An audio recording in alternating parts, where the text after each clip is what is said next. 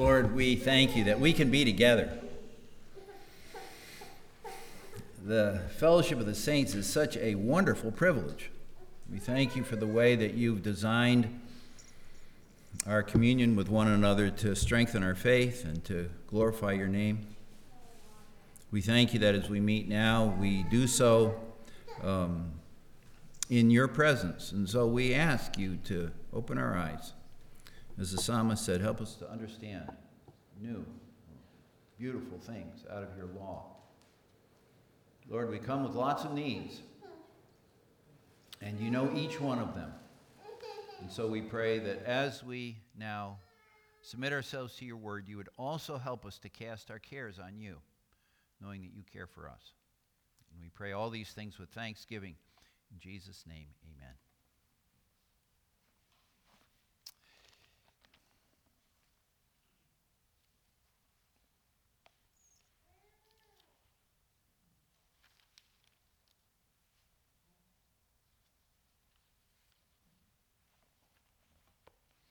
You know what they say? Crime doesn't pay. Be sure your sins will find you out. You reap what you sow. Disobedience brings with it consequences. Someone has said, sin will take you farther than you want to go. It will keep you longer than you want to stay. It will cost you more than you want to pay. Isn't that right? Any sinners here that could say, yeah, I know about that? Well, we see some of those truths lived out now in the next installment of David's life. Don't we all hope that we will not be held accountable for every one of our wrongs?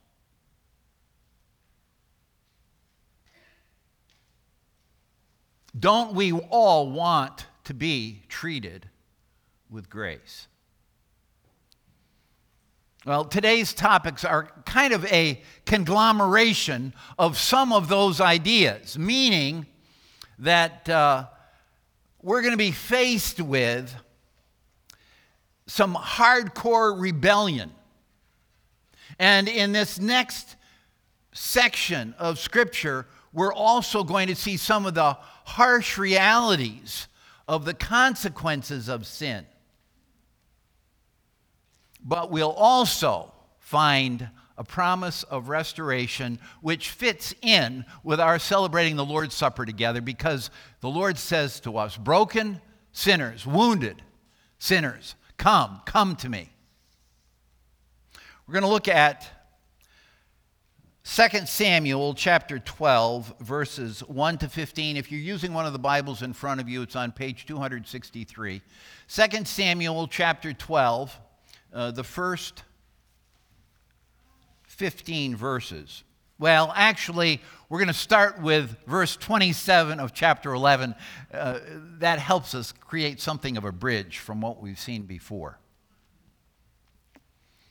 So let's look at that. 2 Samuel chapter 11, beginning with verse 27. Here's what we read. When the morning was over, David sent and brought her, that is Bathsheba, to his house, and she became his wife, and he bore him a son. But the thing that David had done displeased the Lord. And the Lord sent Nathan to David. He came to him and said to him, there were two men in a certain city, the one rich and the other poor. The rich man had very many flocks and herds, but the poor man had nothing but one little ewe lamb, which he had bought. And he brought it up, and it grew up with him and with his children. It used to eat of his morsel and drink from his cup and lie in his arms, and it was like a daughter to him. Now there came a traveler to the rich man, and he was unwilling to take one of his own flock or herd to prepare for the guest who had come to him. But he took the poor man's lamb and prepared it for the man who had come to him. Then David's anger was greatly kindled against the man, and he said to Nathan, "As the Lord lives, the man who has done this deserves to die. And he shall restore the lamb fourfold, because he did this thing and because he had no pity." Nathan said to David, "You are the man. Thus says the Lord, the God of Israel, I anointed you king over Israel, and I delivered you out of the hand of Saul. And I gave you your master's house and your master's wives into your arms, and gave you the house of Israel and of Judah. And if this were too little, I would add to you as much more. Why have you despised the word of the Lord, to do what is evil in his sight? You have struck down Uriah the Hittite with the sword, and have taken his wife to be your wife, and have killed him with the sword of the Ammonites. Now, therefore, the sword shall never depart from your house, because you have despised me, and have taken the wife of Uriah the Hittite to be your wife. Thus says the Lord, behold, I will raise up evil against you out of your own house, and I will take your wives before your eyes and give them to your neighbor, and he shall lie with your wives in the sight of this sun, for you did secretly. But I will do this thing before all Israel and before the sun." David said to Nathan, "I have sinned against the Lord." And Nathan said to David, "The Lord also has put away your sin. You shall not die. Nevertheless, because by this deed you have utterly scorned the Lord, the child who is born to you shall die." Then Nathan went to his house. What do we see here? Well, I'd like to try to unpack these verses by focusing on God's pursuing grace, and then the harsh repercussions of sin, and finally the promise of restoration. You know, really, 1 Samuel chapter 7 is sort of the high point of David's life. The Lord comes to him and he says, "I'm going to make a promise to you. You're going to be a great man, and I'm making an everlasting commitment to you. There will always be a man on your throne."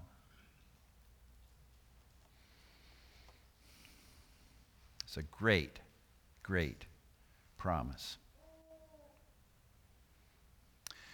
And then if you remember, a couple weeks after we looked at that, Ajalon reminded us that in the life of David, we very soon are going to come to the edge of a cliff and fall off it. And we are just about there.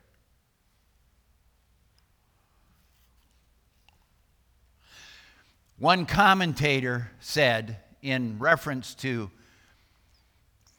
chapter 11, we all wish that it read something like this, that verse 1 of 2 Samuel 11 was, "And David died and was laid to rest with his fathers, and his son reigned in his stead." But it doesn't say that at all.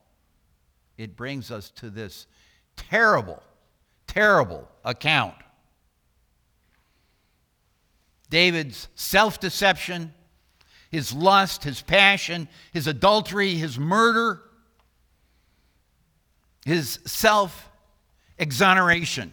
And it just makes us cringe. And we think to ourselves, how could the king of Israel have ever done this? Well, what we see here is the very high price of moral and ethical autonomy. David acts this way. I can live without reference to God. I don't have to consult him, and I don't have to follow him. I can make my life work on my own terms. Anybody here ever had that thought?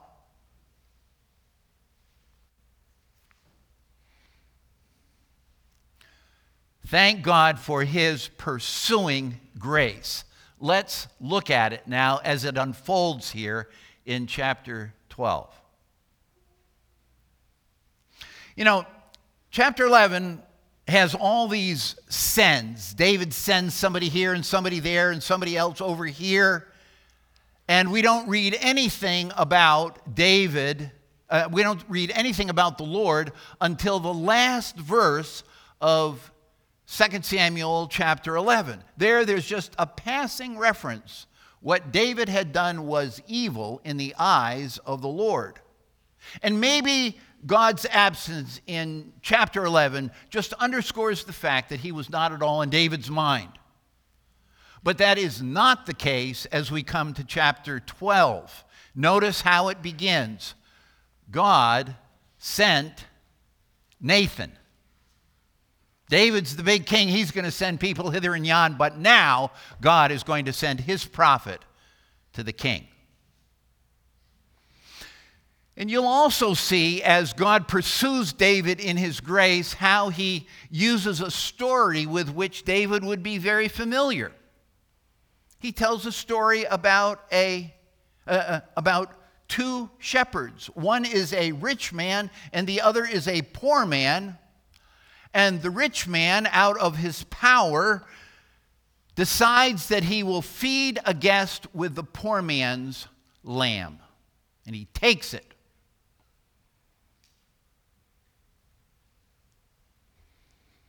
And he also communicates to David something of a way in which a king would be sensitive.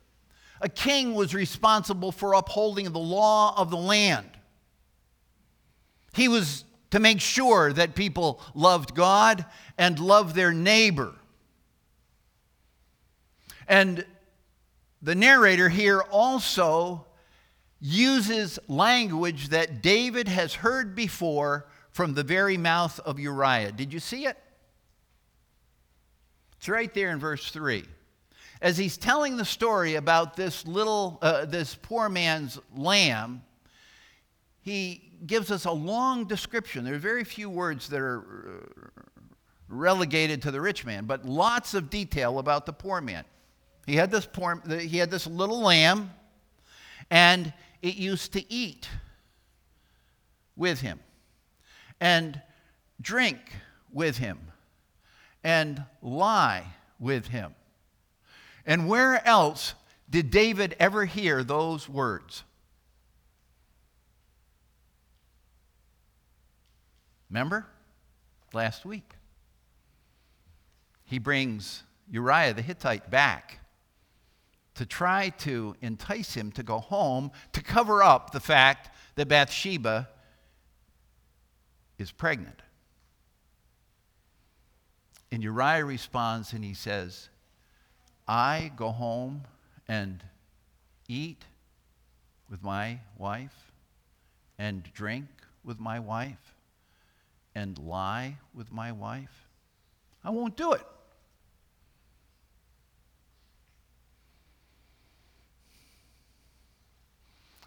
God pursues David with his grace, and now David is really angry. And he says, literally, this rich man, he calls him a son of death. This son of death, he ought to die. And he ought to make retribution fourfold over, because I'm the king and this is the law of the land. And it's really kind of a graphic verb that the narrator uses here. He talks about David is very angry, and the word is his nostrils flare. You know how when people get angry? That's what happens.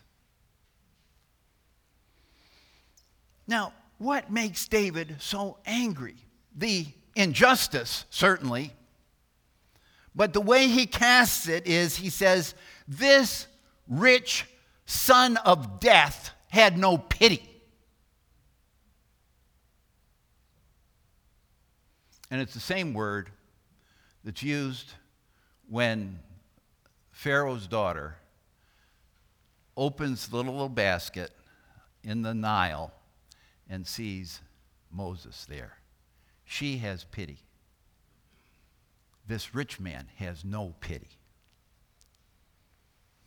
Now let's just pause for a moment here. Pity, that's an important concept, isn't it? Being compassionate, being merciful to people.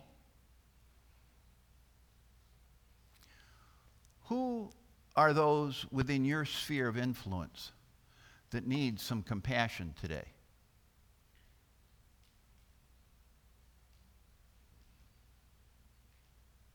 Need someone to speak a comforting word, to be caring. You know, Micah tells us, He has shown you, O man, what is good, and what does the Lord require of you but to do justly and to love mercy and to walk humbly with your God. And Ephesians 4:32, be kind one to another, tender-hearted, and forgiving one another, even as God, for Christ's sake, has forgiven you. God is pursuing David with his grace, even as David is angry and sees the injustice of the situation.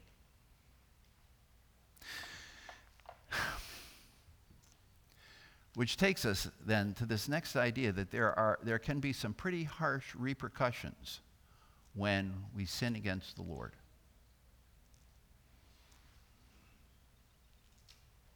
What happens next? Well, Nathan says in verse 7, David, you are the man. Very blunt, to the point. Imagine a prophet saying that to a big king who thinks he can send people here and there and wherever he chooses. You are the man. And then there's a series of references in this next section, verses, I think it's 7 through 12. The Lord says this, and the Lord that, and the Lord something else. The Lord is establishing his place in David's life as king and judge.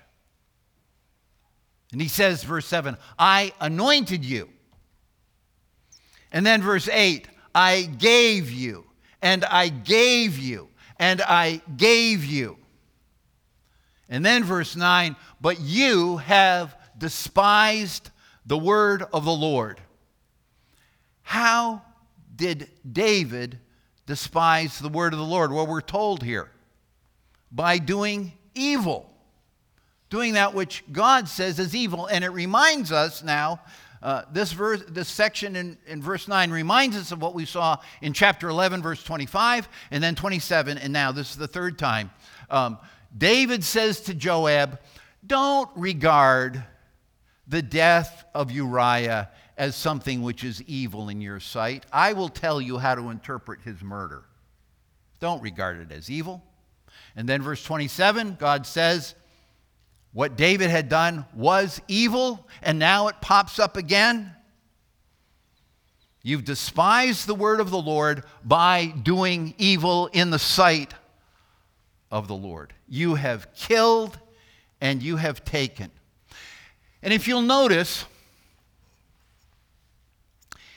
he says here, you struck down Uriah the Hittite with a sword. You've taken his wife to be your wife. You've killed him with the sword of the Ammonites. Doesn't matter whether you stab him with a sword yourself, David, or if you have the Ammonite sword to do him in.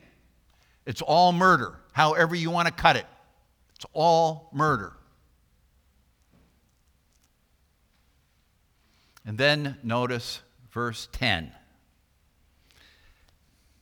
Now, therefore, the sword shall never depart from your house. You've used the sword to kill Uriah. Now I'm going to use the sword. Evil will never depart from your house, David.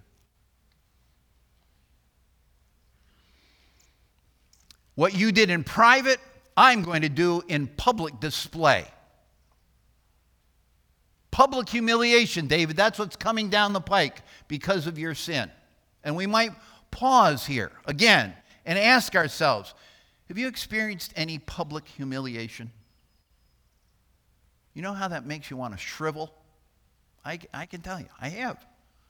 It just, it's an awful thing.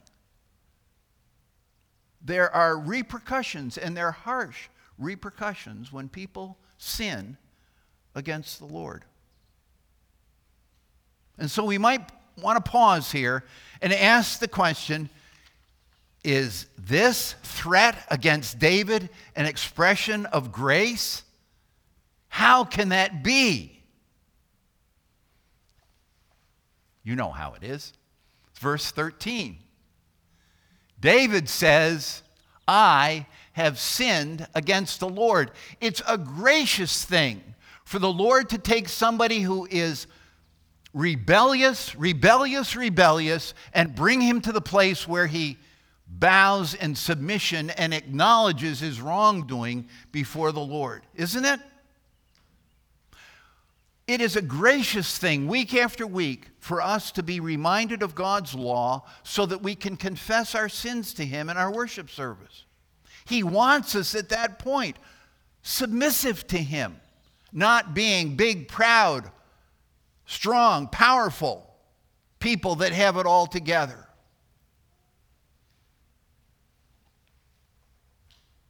It's also a very gracious thing of the Lord, having humbled David, to now give him these words at the end of verse 13.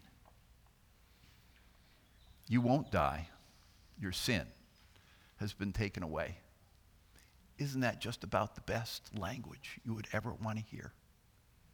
Kind of reminds me of 1 John 1:9. If we confess our sins, he is faithful and just to forgive us our sins and to cleanse us from all unrighteousness. We confess what we know to be true. Lord takes care of the whole kit and caboodle. God has not dealt with us after our sins, nor rewarded us according to our iniquities. For as high as the heavens are above the earth, so great is his mercy toward them that fear him. As far as the east is from the west, so far has he removed our transgressions from us. As a father has compassion on his children, so the Lord has compassion on those who fear him. For he knows our frame. He remembers that we are dust. The steadfast love of the Lord never ceases. His mercies, they never fail. They're new every morning. Great is your faithfulness.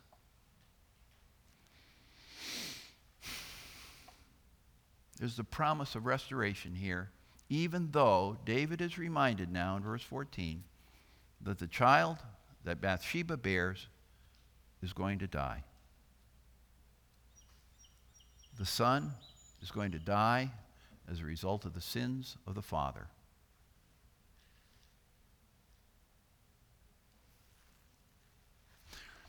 Now, let's just stop for a moment and say to ourselves that these verses are prophecy. This little section is the Lord telling David what is going to happen down the road. And how does prophecy work in the life of God's people?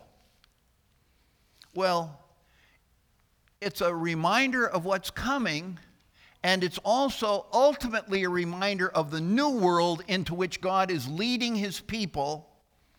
And so it's an invitation to come and inhabit that new world.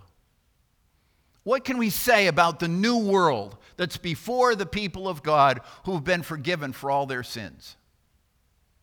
It's one where God's word is honored, unlike David. It's one where love and compassion are expressed toward one's neighbor, unlike David. It's one where people turn from their sin, like David is brought to do by God's grace.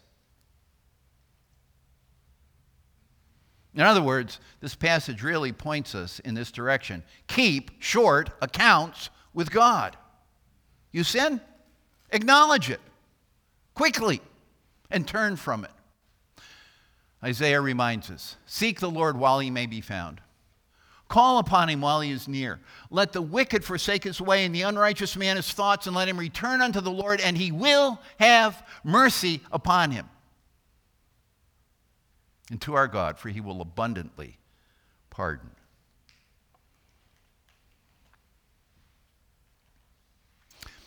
C.S. Lewis, you know about him a little bit, don't you? His mother died when he was a little boy, and then his father abandoned him emotionally.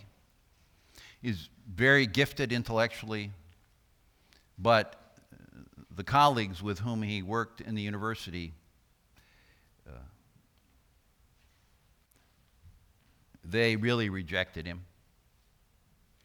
Late in life, he met a woman he married, and then had the sad experience of going through her death. Well, he wrote a book entitled The Problem of Pain. If you haven't read it, it's a good book to read. And part of what he says is this: God whispers to us in our pleasures. He speaks to us in our conscience. And he screams at us in our pain. Then he goes on to say that God's shouting at us in our pain is his megaphone to rouse a deaf world. Well, in 2 Samuel, chapters 11 and 12, now we're going over the cliff here. We're certainly reminded that all human leadership is flawed. And we probably don't need much explanation of that or examples of that. All human leadership is flawed. David is God's chosen, beloved king, but he can't hang on to the kingdom by his own merits. He needs God's grace, doesn't he?